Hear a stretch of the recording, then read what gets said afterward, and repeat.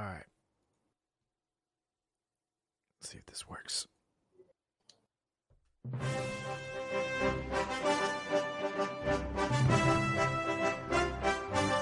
Good evening, everybody. Welcome to the Cantina MX Football Podcast. Tonight, we will be going over the international break and some predictions for repechaje for Liguilla. Before I go any further, I want to shout out to all of our listeners in over 10 countries. Thank you guys for your support. Anyways, let's go to our panel. Joining us tonight, Joel and Chiquis. How are you gentlemen doing tonight? Hola. Doing good, guys. How are you guys doing? Same. Getting ready for a third massive lockdown. What the? Code Purple. Let's go, baby. You guys need to move. Yeah, well, it's unfortunate, but it is flu season, and we're shutting everything down again, but I just hope everyone's safe out there. Wash your filthy paws and wear your mask out in public. Or just don't obey and run the risk of getting put into the paddy wagon. So today was a special day. Mexico played Japan, and they continue their impressive streak. As of today, Tata Martino at the Realm has played 22 games. He's won 19 games, has only lost 1, and has drawn 2. And he's only conceded 21 goals, and Mexico has scored 58. Averaging 62.3% average possession. Not bad, guys. Not bad. I don't want to think too much of it so far.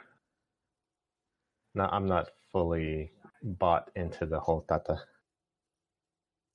It's been like, I guess these past 2 games were like different halves. The first game against Korea was not too good first half, and then they came back on the second.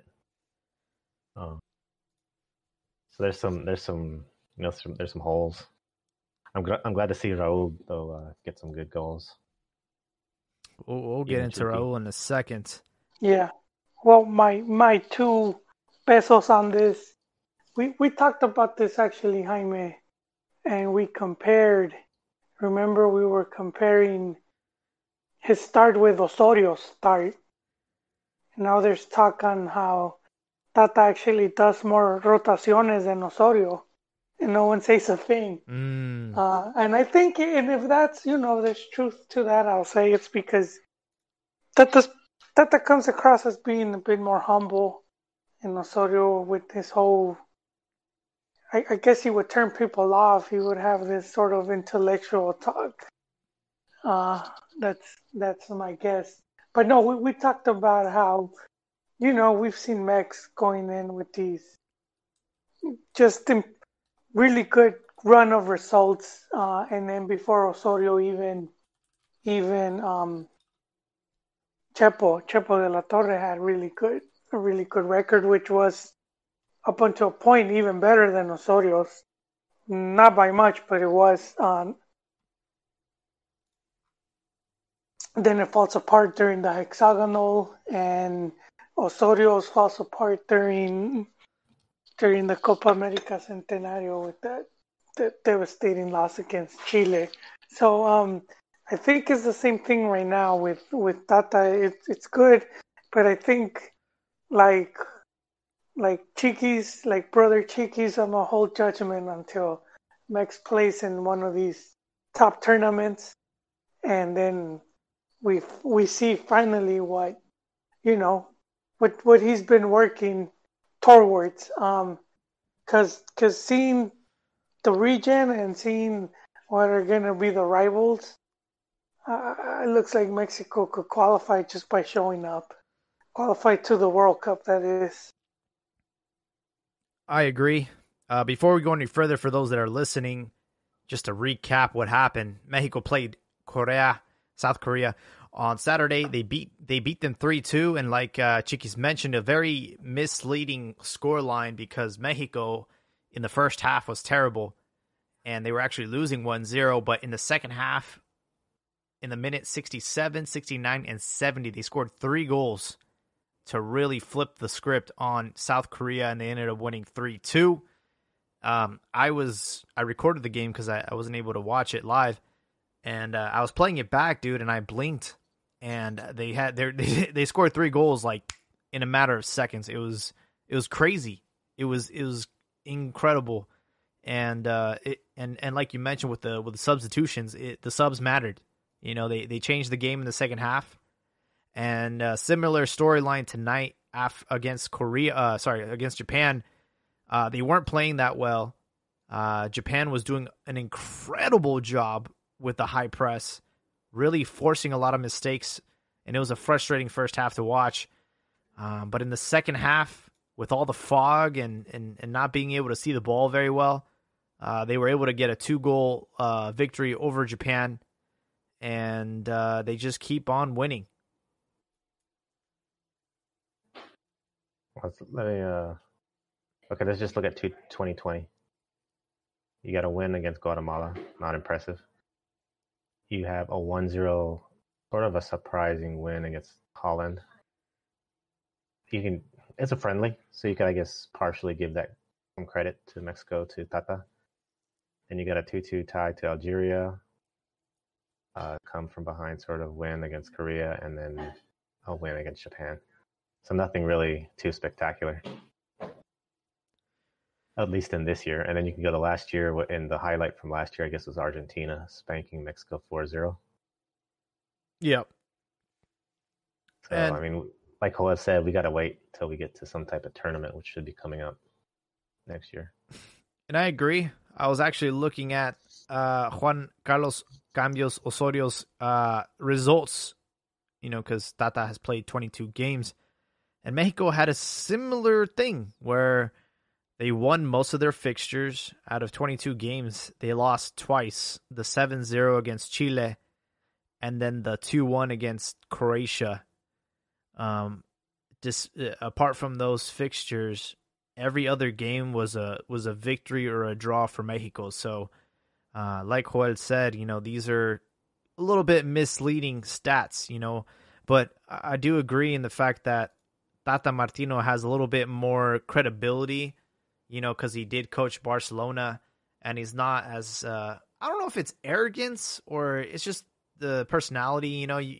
The thing about the Mexican job that people don't really consider is the fact that you have to learn how to work with the media. You know what I mean? And if you come off as a little bit abrasive, then they're going to throw it right back at you. And I think like Tata has just been an easygoing guy, and he hasn't been as criticized as Osorio was.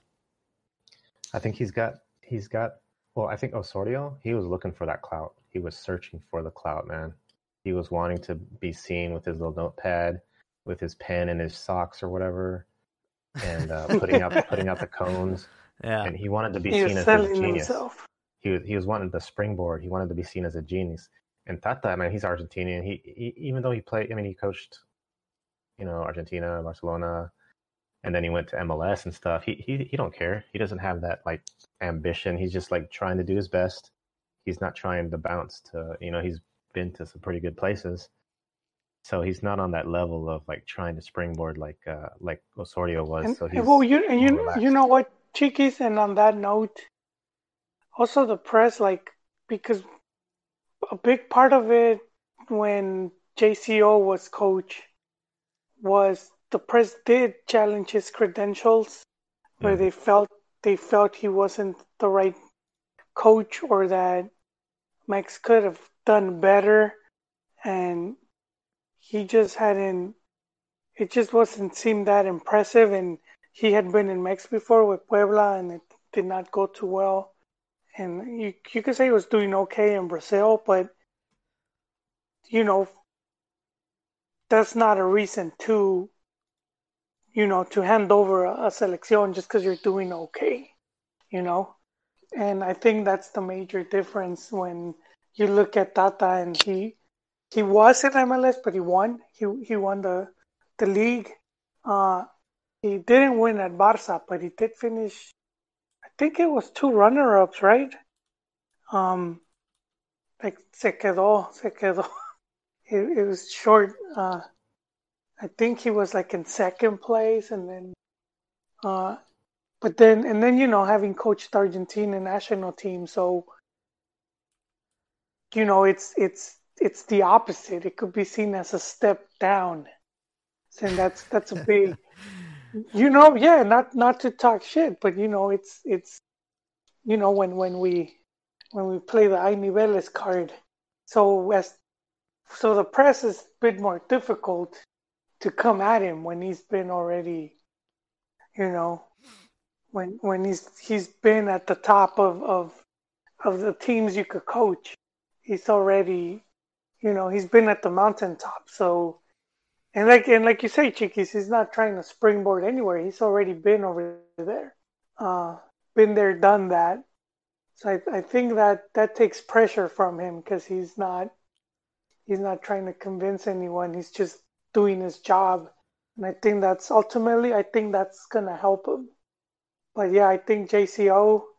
I didn't really like the guy, but I admire a lot of the stuff he did, and just seemed a bit bad luck. some of the things went wrong for him. I was looking up Tata's stats. He did coach Barcelona and then went on to coach Argentina, which, in my opinion, like, once you coach those two big names, everything else is a walk in the park, and you can see why he ended up going to the MLS after that, kind of just to have, I don't know, maybe find passion back in the coaching job again without having the criticism and the hate. Because I mean, coaching I want to say coaching Argentina is a more intensive job than coaching Barcelona, because the passion in Argentina is insane. The scrutiny is at a higher level. It's, with the difference being that, it's the Barca's the day to day, because you're doing the whole league. As with the selección, you'll go a couple months where you could just hide. There's no games. Well, so they'll forget about you for a bit. There was no hiding from the fact that Argentina was runner-up back-to-back under him in 2015 and 2016 in Copa America. And I remember those cups very vividly, because Messi in one of them said, "I'm done. I retire from the national team." Like, it was that bad. One thing to keep in mind, though, when he was coaching, I believe Paraguay, he did face Japan 3 times, wasn't able to beat them. So this is his first victory against Japan. And, I mean, that's something to say, right? Yeah, he learned. He learned. That must be frustrating, though. Just being so close, winning titles with the big teams, and so that must have been a bit of a thorn on the side. Just so close yet so far. Meanwhile, with Raul's goal tonight, that puts it at number 26. And he is halfway to Chicharito's number. And he's been at the Selección since 2013. And I hate to say it, man. I mean, he's had a lot of games. He's got over 80 caps. And I'm just unimpressed with his numbers. Yeah, I feel that as fans, we expect, I would say expectations are him to match what he does at Wolves, and he's not close to that, to being like that goal machine he is in the EPL. I don't know, it could be a lot of factors. Same thing happened with Hugo Sanchez. He was not, if you see how he was with Real Madrid, and then with Mex Selección, it was just very different, you know. I don't know if you guys follow Wolves like in depth, but it seems to me with Mexico, he's not the sole goal scorer. Mexico doesn't rely on him only because you have Chucky, even Antuna scored. You have Tecatito.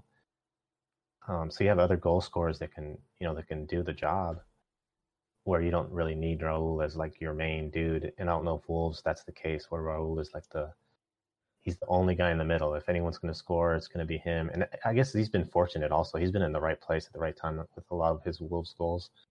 But I mean, he hasn't like unimpressed me. He hasn't like gone in the negative in these past two games. He was in the right place and was able to get that one target goal. So that was a good thing to see. Chucky had an impressive shot. It was just typical like run, and I'm liking. I think Pizarro had the assist on there, and I'm liking Pizarro and also Orbelin. He's been impressing me with his passing. I think he got an assist in the Korea game. So those two guys have been sort of impressive. But it was good to see like a mixture of goals from Chucky and Raul, and then I think who's the defender that scored today? So you have a mixture of people. I think you're talking about Salcedo against Korea. Yeah. Yeah, Salcedo scored. Salcedo got his little slap in goal. So that was. I think I like that way that I don't know if this is the intention of Tata, but like everyone's involved in the system. I will say I think it was the Korea game. They got totally. I think it was the first goal. They got totally schooled from. It was like a work of art, the way they just passed it, and they did the parade from like midfield, and the guy ran down the left side and then passed it in for the goal. I think the defense was a little bit off. Gallardo wasn't covering the dude. They just let the guy alone in the middle, and then they got the score. And then I saw a lot of hype for that Raul. That's a different goal. He scored twice. Yeah, he scored twice. The Raul goal where he like sort of slapped it with the back of his with the side of his foot, the outer side of his foot. That was tonight. Yep. It wasn't like it was nice, but it wasn't. It was there was some fortune there because when he took the pass initially, he tried to do something with his right foot, but it ended up bouncing wrong. But he still had control and was able to take it in. So it was he was sort of like fumbling about. But he still controlled it at the end and was able to do that nice. It was a tough angle to score from. I'm actually impressed on how he was able to pull that off with 3 toes, because he did hit it on the outside of his foot and it just happened to hit the corner. And the goalkeeper just agony. You could see it in his eyes after he got. Yeah. He's like, ah, because it was close. It was within his reach. Because that was a tough angle. But the fact of the matter is, again, he has half the amount of goals as Chicharito, and he's at the helm. I mean, this is the guy to beat right now is Raul Jimenez. There's no other striker in Mexico that is better than Raul Jimenez. And for him to be, the main guy, I'm just unimpressed. He is getting his goals, but I don't know, man. I mean, I'm talking about like going into a World Cup. Is this the guy that you want to rely on? Probably not. Like you mentioned, Chiquis, I think we're going to get goals from our wingers and from other people participating in the attack. But I don't know, man. I kind of hope that we can get some competition up there, because as of right now, it's a steep curve, like whoever's next. Like it goes from like Raul Jimenez to like, I don't know, like a Henry Martin or a Pulido, and that's not good. JJ Mack is still there. I think Tata is saving them for the Olympics, and then he will unleash him into the national team. Well, he's got to get healthy first. He's been going downhill recently, though. Oh, come on, Chiquis. He's still putting in goals. They even got him the nickname JJ Messias. he misses all the goals, man. Oh, hey, but man. six. He still has like 6 goals, which is. I think he sealed it that he's not going to go to Europe, pretty much. So have fun in Mexico. I wouldn't go that far. We will get into Macias and Chivas a little bit later, but one thing that I have to just point out is thank God we have San Memo Ochoa because he had a tremendous game tonight against Japan. We did have Hugo Gonzalez against Korea, and, you know, he just had a terrible night. I don't think Hugo Gonzalez is selección material, and tonight Ochoa showed why he's still our best goalkeeper, and I just hope he stays healthy so we can have him in Qatar for 2022. And he did it. He did it surrounded by the fog of war. Yes, sir. Yeah, it must have been difficult to see with it was hella foggy. I was reading some of the comments on the highlights tonight, and it's like, por más que limpio el celular, no le quito lo empaño. The second half was foggy as hell. They had to change out the ball for a bright orange one. And I was trying to watch Chucky score the goal, and I'm like, I don't even know what happened, bro. All I know is the ball ended in the back of the net. But here's the criticism that Ochoa gets is like, I don't understand why he's such a great goalkeeper for the national team, but when it comes to club, he sucks. Well, it gets more games, you know. He club, you see him playing week in, week out. So just right there, more chances to see him mess up. At Selección is just every other month, and most often than not, you know, he's on it, and he's bound to have a pretty good defense, you know, way better than he has like at club levels, because these are, you know, for the most part, you know, if it's the main team. So I think those are some of the factors where that end up helping. He was the keeper for the Chile massacre, right? Yes, sir. Oh man, see, so I mean, he's been at the other end as well, but he's such a, you know, like polarizing player and he does these epic saves that's what we end up remembering the most. You know, as Mexico fans, we're more likely to remember the, you know, the tajada and the one-on-ones and all that. So going into the World Cup qualifiers, there were some other countries that had action over this international break. USA, they beat Wales 0-0. Yeah. And then they beat Panama today 6-2. And then we had Costa Rica, who lost to Basque Country. And me and Joel, before the show, were trying to look up, like, what is that? What even is that?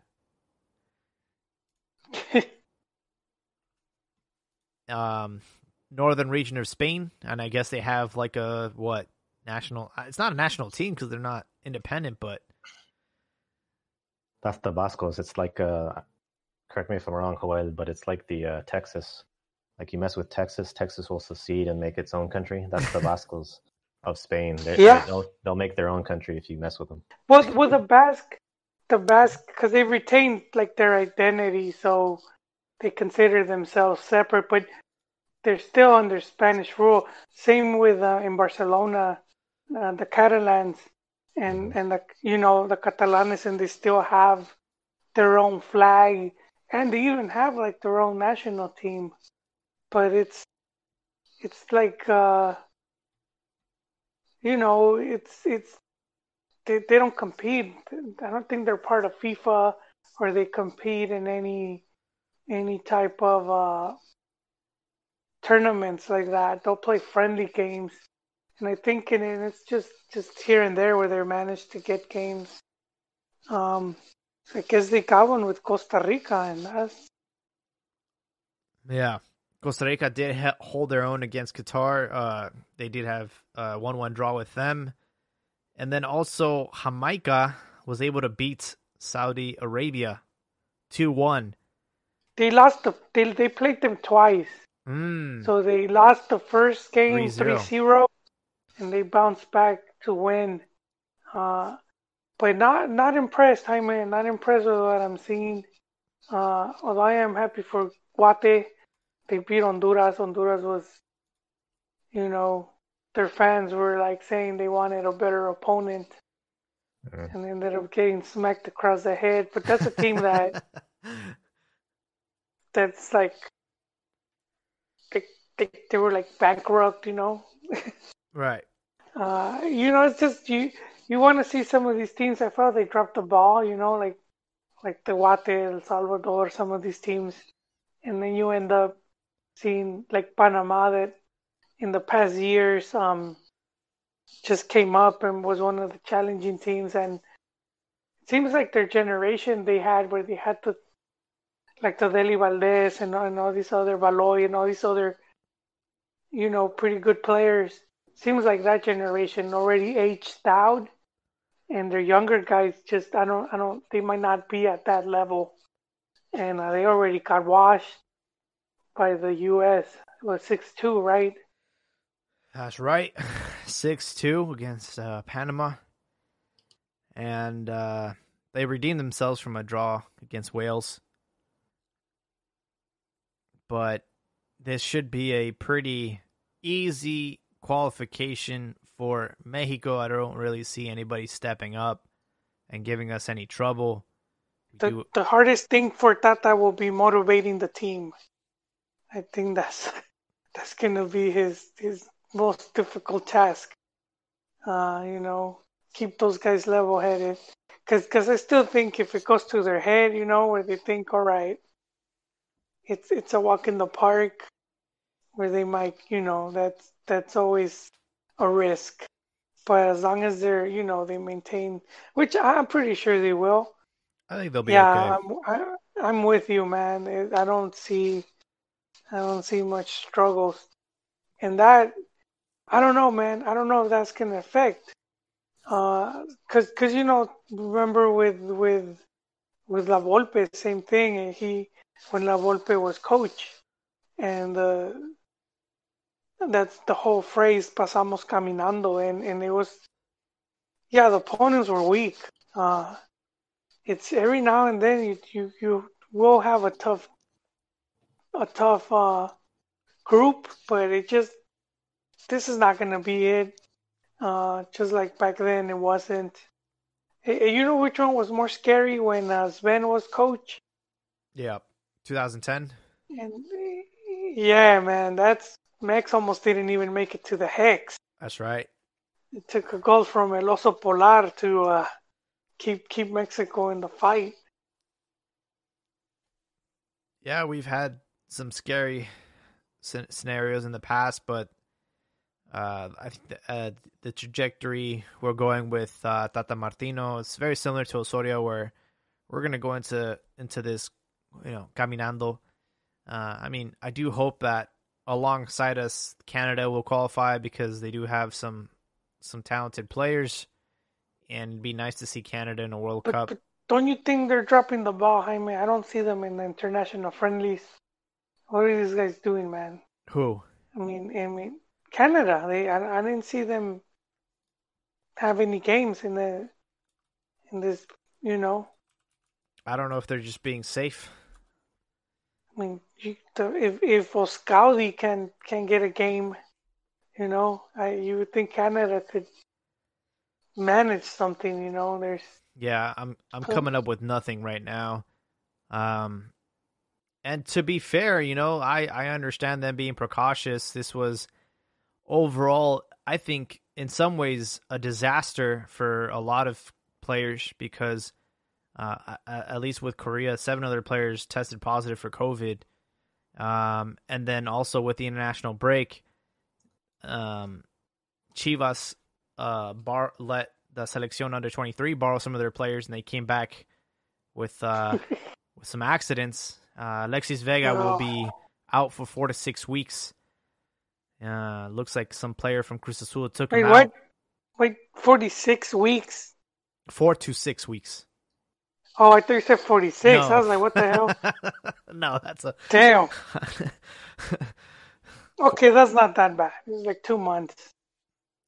2 months. He could do the Chivas. The Chivas. I don't know if they still have that E League. They were playing the FIFA game. They're gonna be playing FIFA. Yeah, he could take over those duties. So yeah, we are heading into repechaje. We finally have dates and times for these upcoming fixtures. There's 8 teams. There's 4 games. And I guess we can start with Santos and Pachuca. They're going to kick off things on Saturday at 5 o'clock in the afternoon. That one's basically a coin flip. Nothing much to divide those two teams between Santos and Pachuca.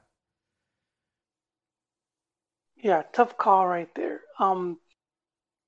Where do they open at? Yeah, where's the first match? Yeah, they are the first match.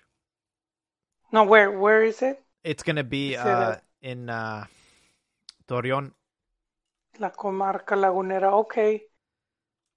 Okay, then usually you with teams like that, the closing team usually has a slight advantage if you could close at home. There is that whole thing now where it's like empty stadium. Right. And I don't know if that's the Tuzos are going to be allowed to have. But even at what, like 50% capacity? I don't know if that's a thing. I don't know if they're like going to allow fans to be partaking in these Liga fixtures. As of what I understood, it was just Mazatlán and Necaxa, but I don't know if they've actually opened it up for everybody else.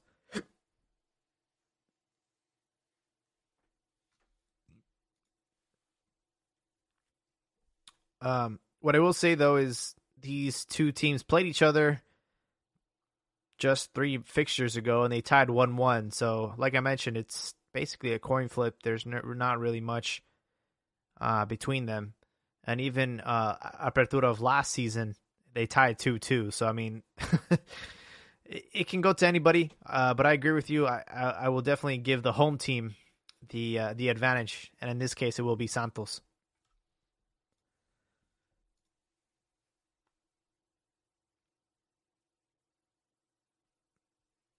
And then, wait, hold on.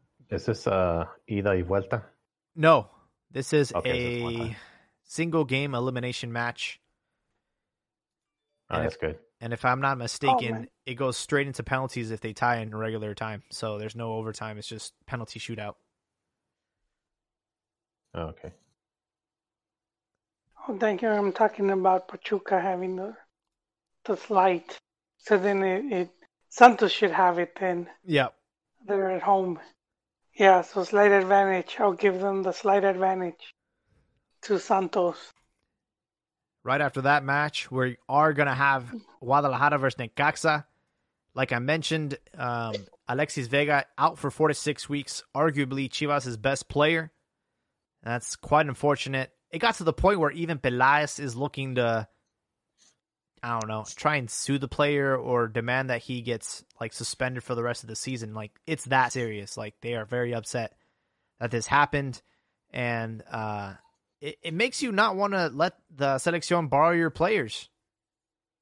Well, Peláez, I like the guy, but he sounded salty, and it's like it was a Cruz Azul player that injured him, and he wanted to have that guy suspended, but it's part of the game. It's not like it's not, yeah, but it was like friendly. It wasn't like a friendly. It was like a, it wasn't like league. It didn't happen during like a league, during league play. So I don't think that's something you could do. It's like basically because you did something at a Cascarita, they're gonna suspend you from World Cup qualifying, something like that. So.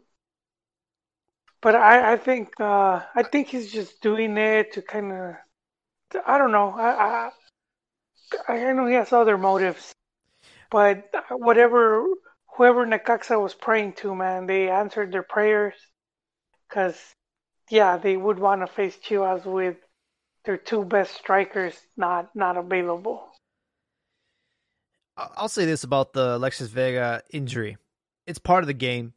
You can't really protect your players and stuff. I will say though that it's kind of stupid to like, keep your players warm or active or in shape between these international breaks. It wasn't that much of a break, it was only 10 days. And it's so silly to like put your player at risk going into like an elimination game. And also I do understand where Belas is coming from, like being upset about the player, because this is, at the end of the day, a friendly. This wasn't a match that was going to make or break like that team's like trajectory. And to go into that tackle is just unnecessary. It's a friendly game. You don't have to go out and take them out, man. Like, just, it's a friendly match. There's no need for that kind of malicious tackle. So I understand both sides, but I do think that when you're going into a game that's a friendly, I think you should just be mindful of like, hey, at the end of the day, bro, you're a human being, don't fuck up his career. Yeah, but and on Chivas part, I do think they should have just not allowed the players to go. Yeah.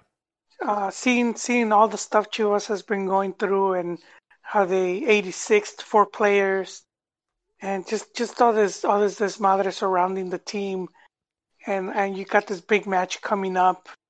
You're like, no way, man. We're yeah. We're close for repairs. Just no. Just no, man. No means no, and that's it. And I don't know why. I don't know why they agreed. I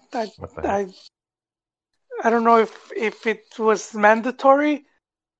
But yeah, they should have made a stronger case. And if I have to give a negative mark to Peláez, that would be right there. Mm-hmm. He should have done more to protect us. These players. Now the team is in a just weak position, man. Yes, and the other player, like you mentioned, Macias will also be out for this game. He's got a muscle injury, so he will not be back in time for the game against Necaxa. And all of a sudden, what seemed to be, I don't know, not an easy match for Chivas, because the last time these two faced, it was in sort of a goal and stoppage that Chivas needed to win the game. Now this is more of a neutral game, and if anything, this might be a good opportunity for Necaxa to get an upset. I don't know. How much of an upset can it be? I mean, not to bring down the goats, but man, this is a team that had missed 5 straight liguillas. So true. It's but the name weighs. It does. It will get presented as such. Yeah, I think that, like you mentioned in the earlier podcast, it was considered a success for Chivas to qualify for Liguilla and to end up at least in the top 8, regardless of this being expanded to 12 teams now. It was important that Chivas finished in a respectable position.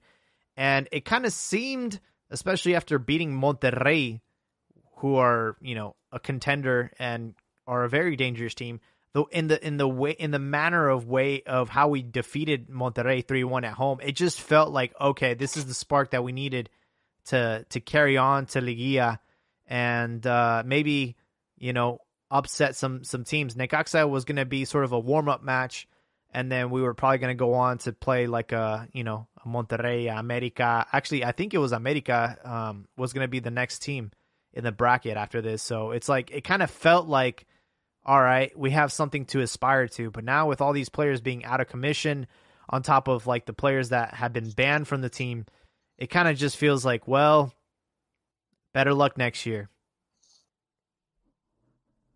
Damn. See, I have a pretty sad here in stats for fellow goats. So in the last 10 years, going back to Clausura 2008, the last 10 years, which will be 24 leagues since it's two.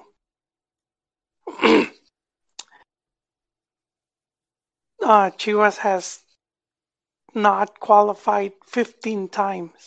Wow. So I'm going to go real quick.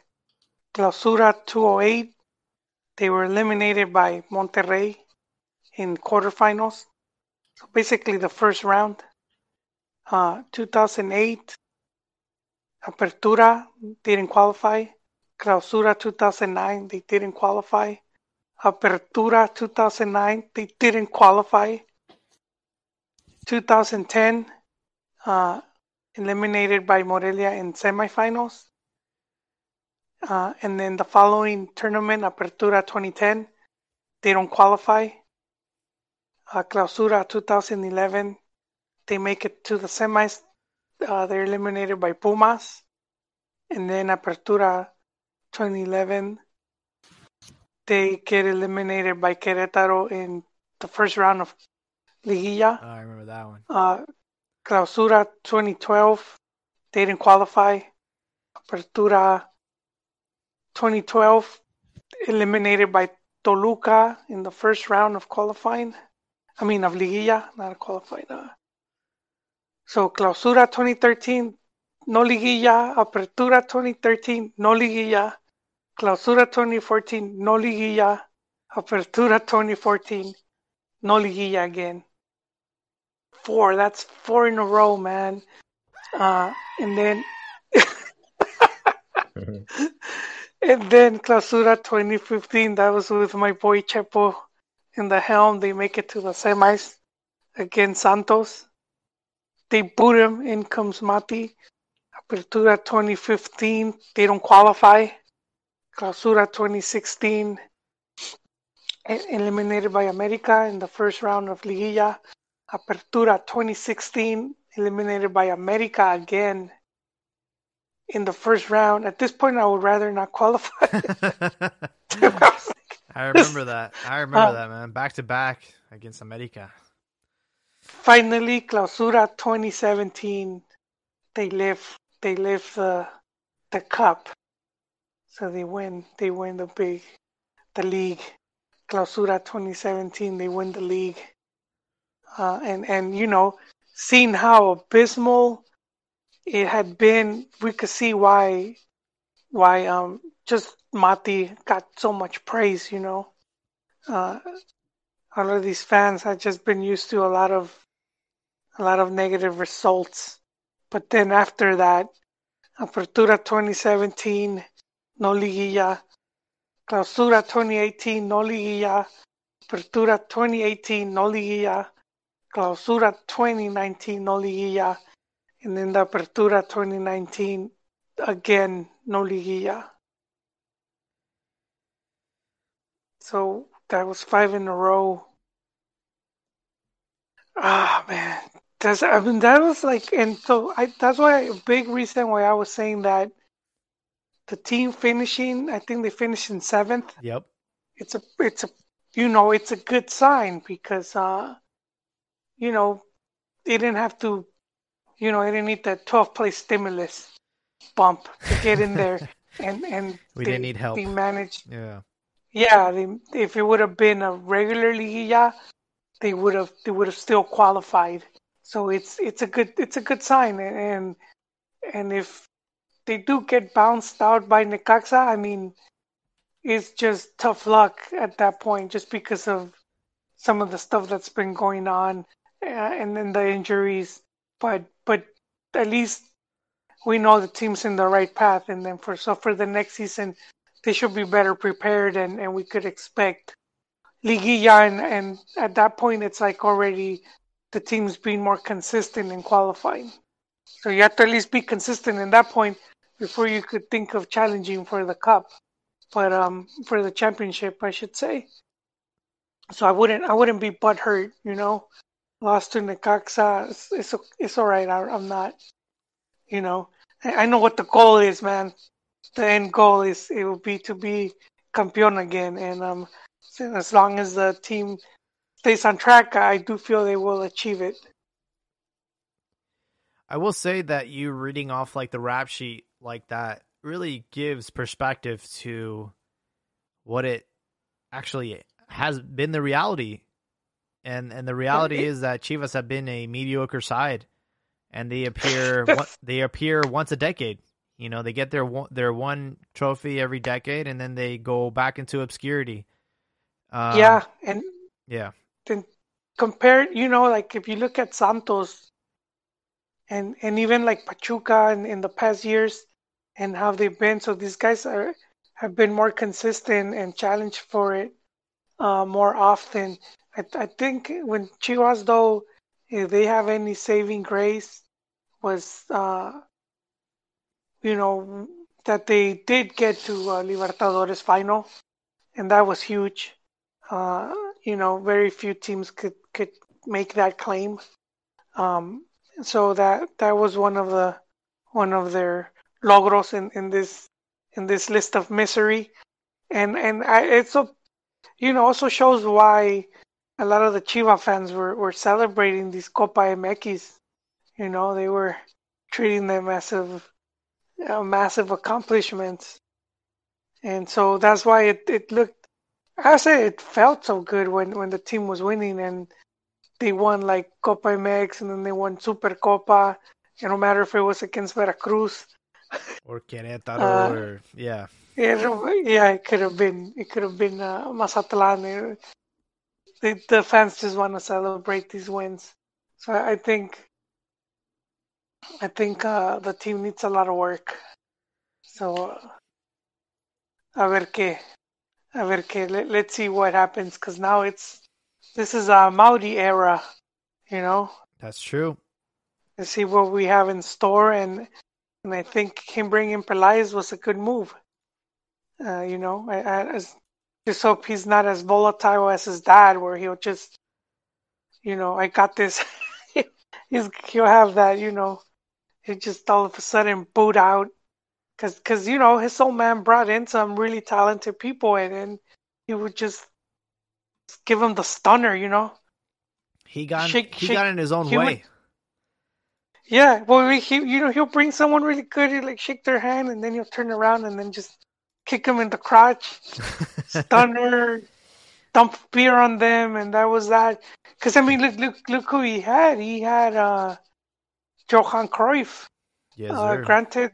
Granted, dude was sick, but I mean, if I have contact with Cruyff, if he can't come, I go to him. Yeah, exactly. That dude was a wealth of knowledge, so I mean, fuck it, send him out, like just go over there, dude. We're paying this dude money, man. Just fucking yeah. Go stay in his house for a couple months, man. Just pick his brain, dude. But seriously, man, because this guy was involved with the Ajax and the Barcelona and all that, which have elements of what Chivas kind of used with under Hans Westerhoff, and they were sort of trying to bring that back. Yeah. And but stuff didn't work out. He had Lebrija, who was another. And I hope I'm not getting it wrong. In my old age, my brain plays tricks on me.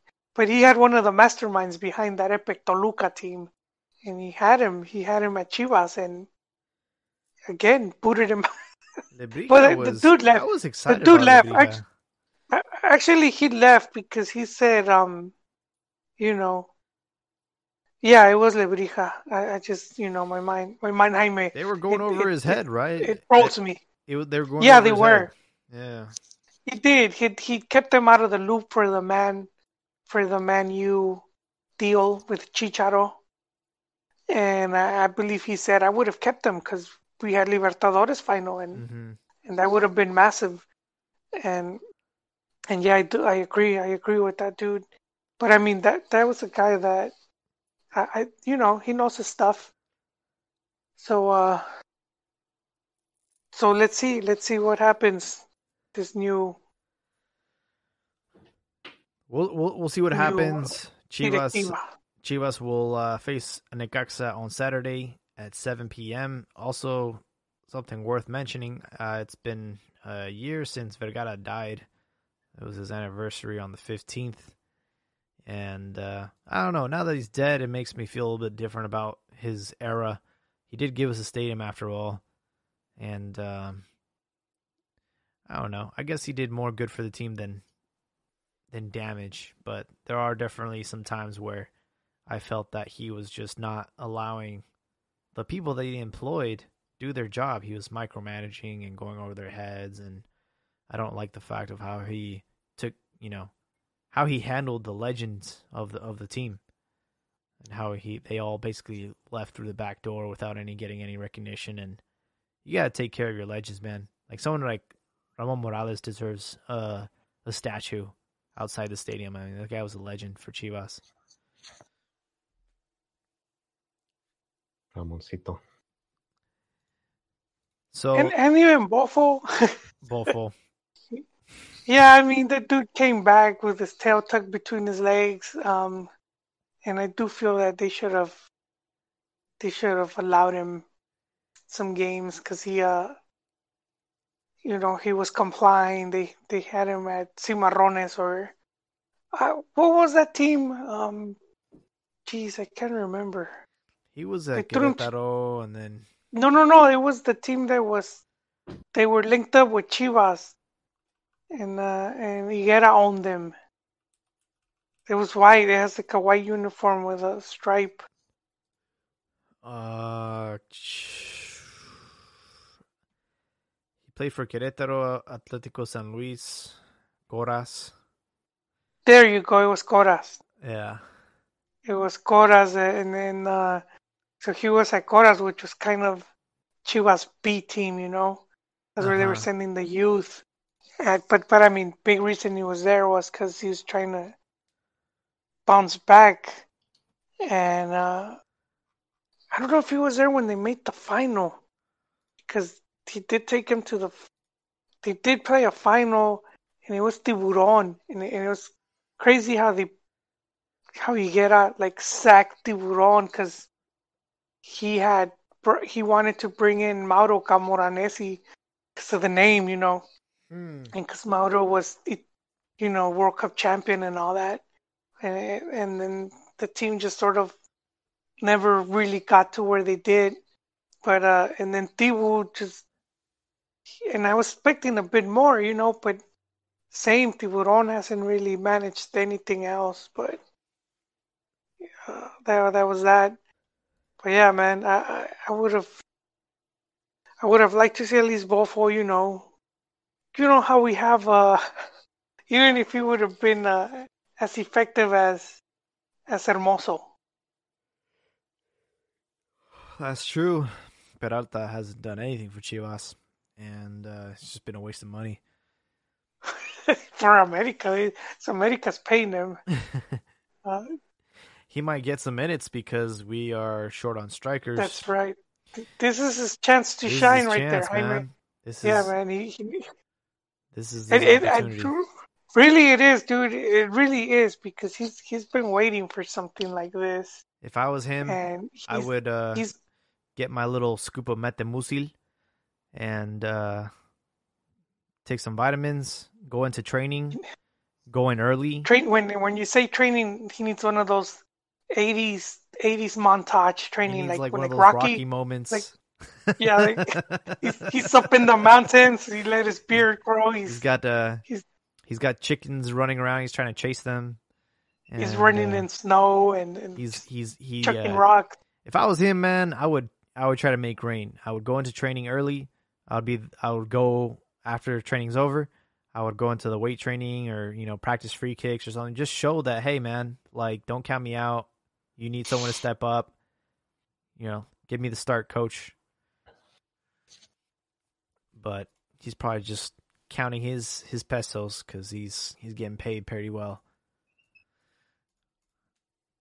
Leading into Sunday and putting a bow tie on this repechaje, Tigres will be playing Toluca. Tigres will host Toluca at 5 p.m. Gignac, again, complaining on the last game because of some foul or some calls or controversy. He's going to have to step it up and get Tigres the victory over Toluca. And then Rayados should have a cakewalk against Puebla, but we never know. Both these games will take place on Sunday. Any predictions for those games? Okay, which one's the first one? Tigres, Toluca. Tigres. Yeah, I go with Tigres too. Although we did talk about it, I may remember which Tigres is gonna show up. That's right. You know, is it the one that lost to Atlas? Because even Toluca would take advantage of that. It's playoff times, though. It's playoff time. So yeah, but you know, Gignac is gonna have to come up clutch. He is. He is, and that's the one thing Jaime was saying. He's the Mr. Monday Night, or I don't know how October, November. I guess we're in November. Oh yeah, there you go. Yeah, show up for Liga. But do keep in mind they did lose to Toluca in the regular season 3-2. And Gignac scored 2 goals in that game, and they still lost. Mm-hmm. So they have to tighten up their defense. Something to consider. The next one should be pretty simple. Monterrey beating Puebla. Yeah, I mean, that game looks like a no contest. However, Monterrey did lose to Chivas 3-1. They're coming off a defeat. And Puebla has a goal scorer.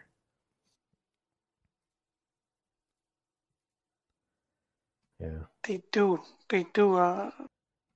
Well, what was his name? Oh, with the Ormeño? Ormeño, there you go. He's been one of the Mexis we've been highlighting here. Santi. So let's see. He's having a great season for Puebla. I believe he's got 6 goals. And he is Mexican. He's 26 years old. So, like I mentioned earlier, we're having a striker crisis, and this is his time to shine.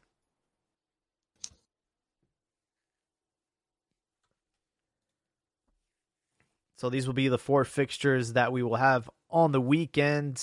And after that, we will see what the aftermath looks like and who will be linking up with who.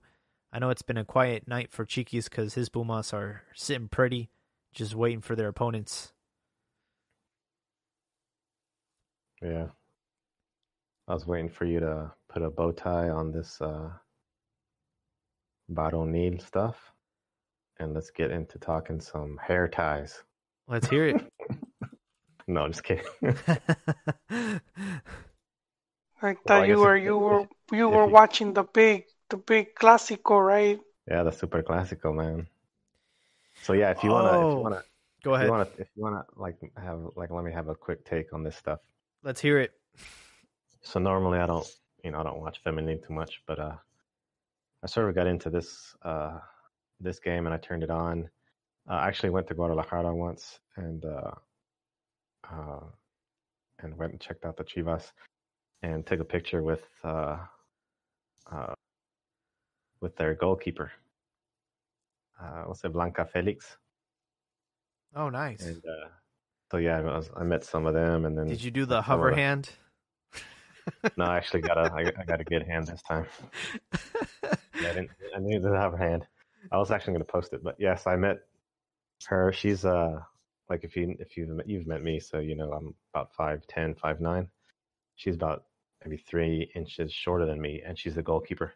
But she made a pretty big mistake and cost the Chivas their second goal, I believe, and put America up 2-0, and then Chivas came back with a pretty nice set piece kick and made it 2-1, but still lost the game.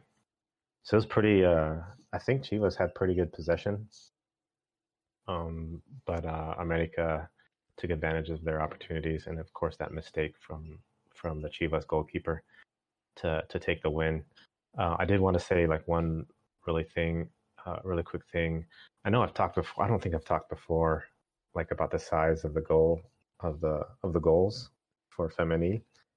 They're the same size, right? But how tall is Memo Ochoa compared to Blanca Felix? I think he's like 6', 6'2". So that's a pretty big difference. And then you have like wingspan, and then you have like jumping and quickness ability to be able to, pretty much jump all the way to the side posts on each side. Maybe not to the corner, but if you saw the goal that she scored, it was a little bit above the box, outside of the box, and straight on to the goal. When you're a feminine player, and you're not going to put full strength and try to blast it through. You're going to try to put some curve on it, just like a male would, and so you're not going to blast it, right? But you're still impacting the ball with a good amount of force, and the ball is going to bounce, and it's going to pretty much go to the same speed. So the difference between a woman and a man is sort of negligible on that type of set piece.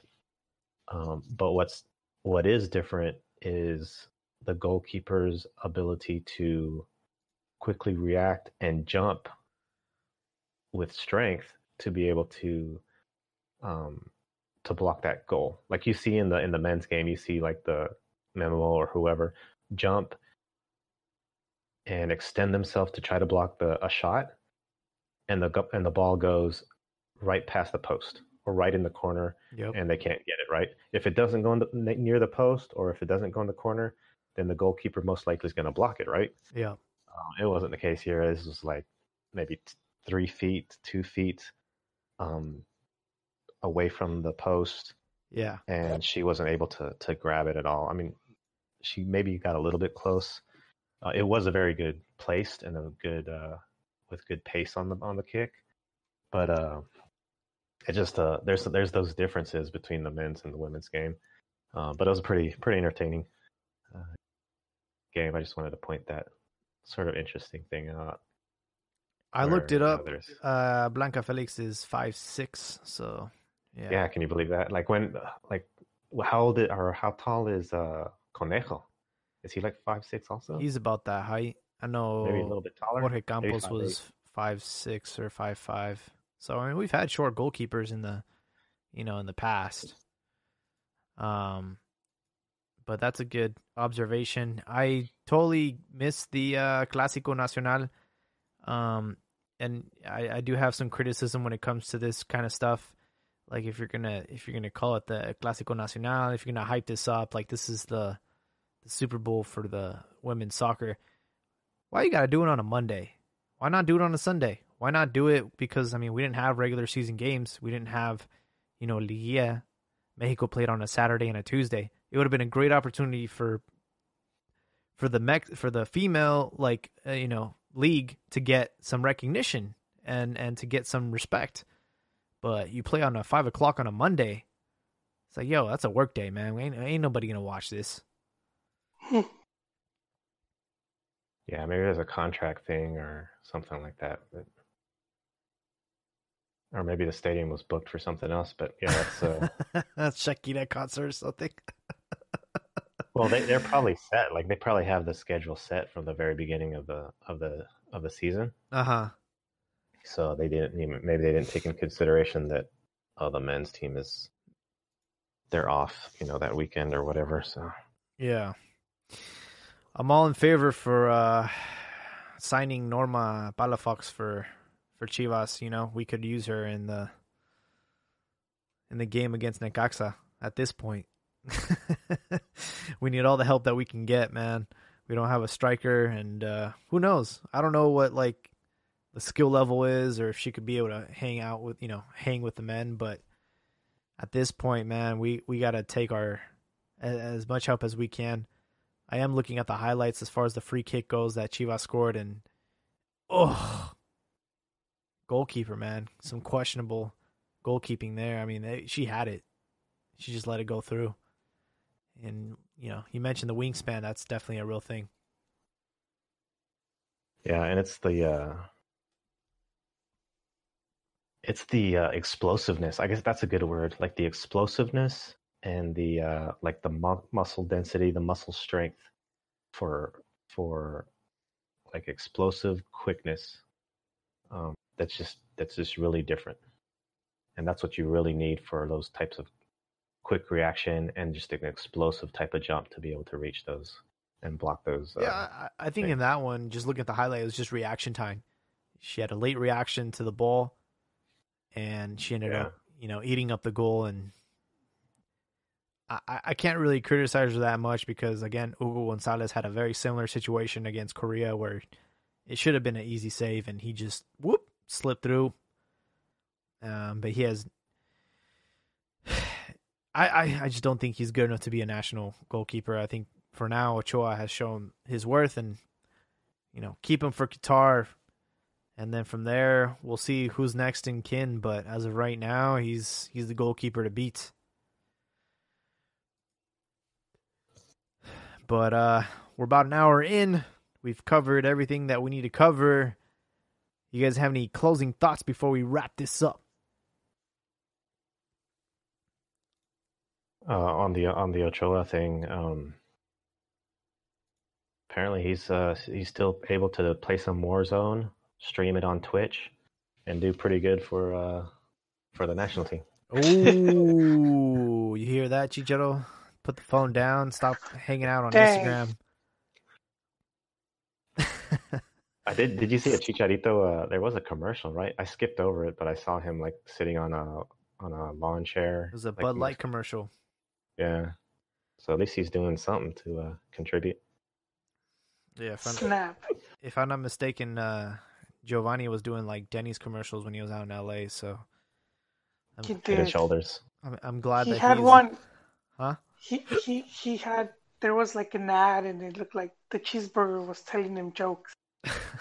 Like he's holding it and he's laughing, and it's like I've never done that. Like I pick up a burger and I start cracking up. This is like, what's it telling him some funny stuff? I don't know, man. Yeah, I forget, something like that. That picture is like. Do you remember it? He's sitting like in a booth and it's like in the middle of the field or something like that. It's a weird picture, man. It's just a weird picture. It circulated around a little bit, like as a joke. I remember that. Well, yeah, because he's by himself. I mean, you would think if there was been someone else, then they're talking, just cracking up. Yeah. All right, well, I want to thank our audience for listening every week on the Cantina MX Football Podcast. We will continue next week after we hear the aftermath of all these Liguilla, or should I say repechaje fixtures, and we'll be able to have 8 teams left out of these 12. And, I think we're going to wrap it up for tonight.